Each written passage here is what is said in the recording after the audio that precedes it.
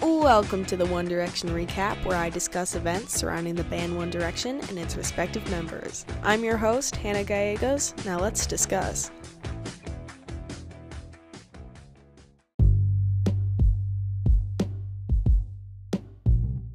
So, if you're a One Direction fan like me, and you haven't been living under a rock for the past few months, you would know that the 10-year anniversary of One Direction is coming up later this year on July 23rd, which is very exciting. You would also know that in the past few months, there's been some suspicious things hinting towards a reunion, which is pretty much every Directioner's, biggest dream. One of the biggest hints yet was brought to light yesterday afternoon, and when I heard the news myself, I think that it's safe to say that I nearly had a heart attack. The pun was very much intended right there, but I think that we should talk about the events of the last few months before we get into it. So, starting out earlier this year in January, it was pretty much a surprise to everyone when One Direction's copyright claim on their website was renewed for 2020. Keep in mind that it hadn't really been renewed for 5 years since their hiatus announcement in 2015. Around the same time, it was also getting suspicious as a radio station, SiriusXM, started dropping hints and project clues on what was going to happen later that year in July. They were tweeting about old One Direction songs, lyrics, bringing up old memories, and eventually they told fans to send in voice memos for their 10-year anniversary.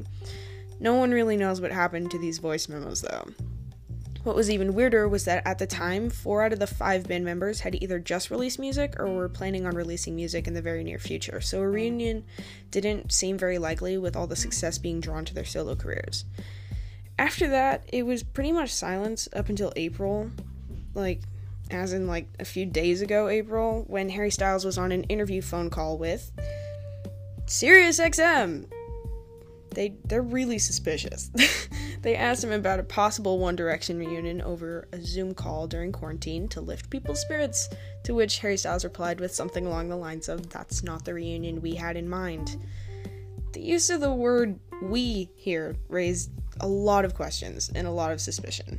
As that still could have been taken in general terms, people weren't exactly freaking out yet until a few days later, yesterday, on April 9th, when Liam Payne spoke to the Sun's Bazaar column about reunion plans. He said that he had been in constant contact with the other band members and said, quote, "I'm not sure what I'm allowed to say. There's a number of different things that we're all working on to try and make happen." As this was already starting a mass panic across the internet, SiriusXM decided to join in again and fuel the fire with various tweets and statements saying that they had known some of these plans since November.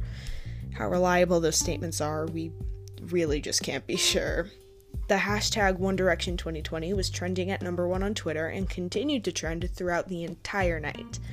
This brought out very high expectations in fans, where they started to throw out ideas such as a world tour or a documentary.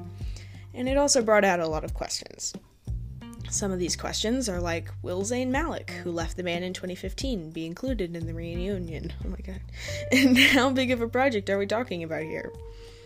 But in the end, it's what is coming next, and no one really knows, so we're just gonna have to wait until we get updated more. But as a One Direction fan myself, I'm very excited to see what the future holds. My bank account is not, but join me next time for more One Direction news.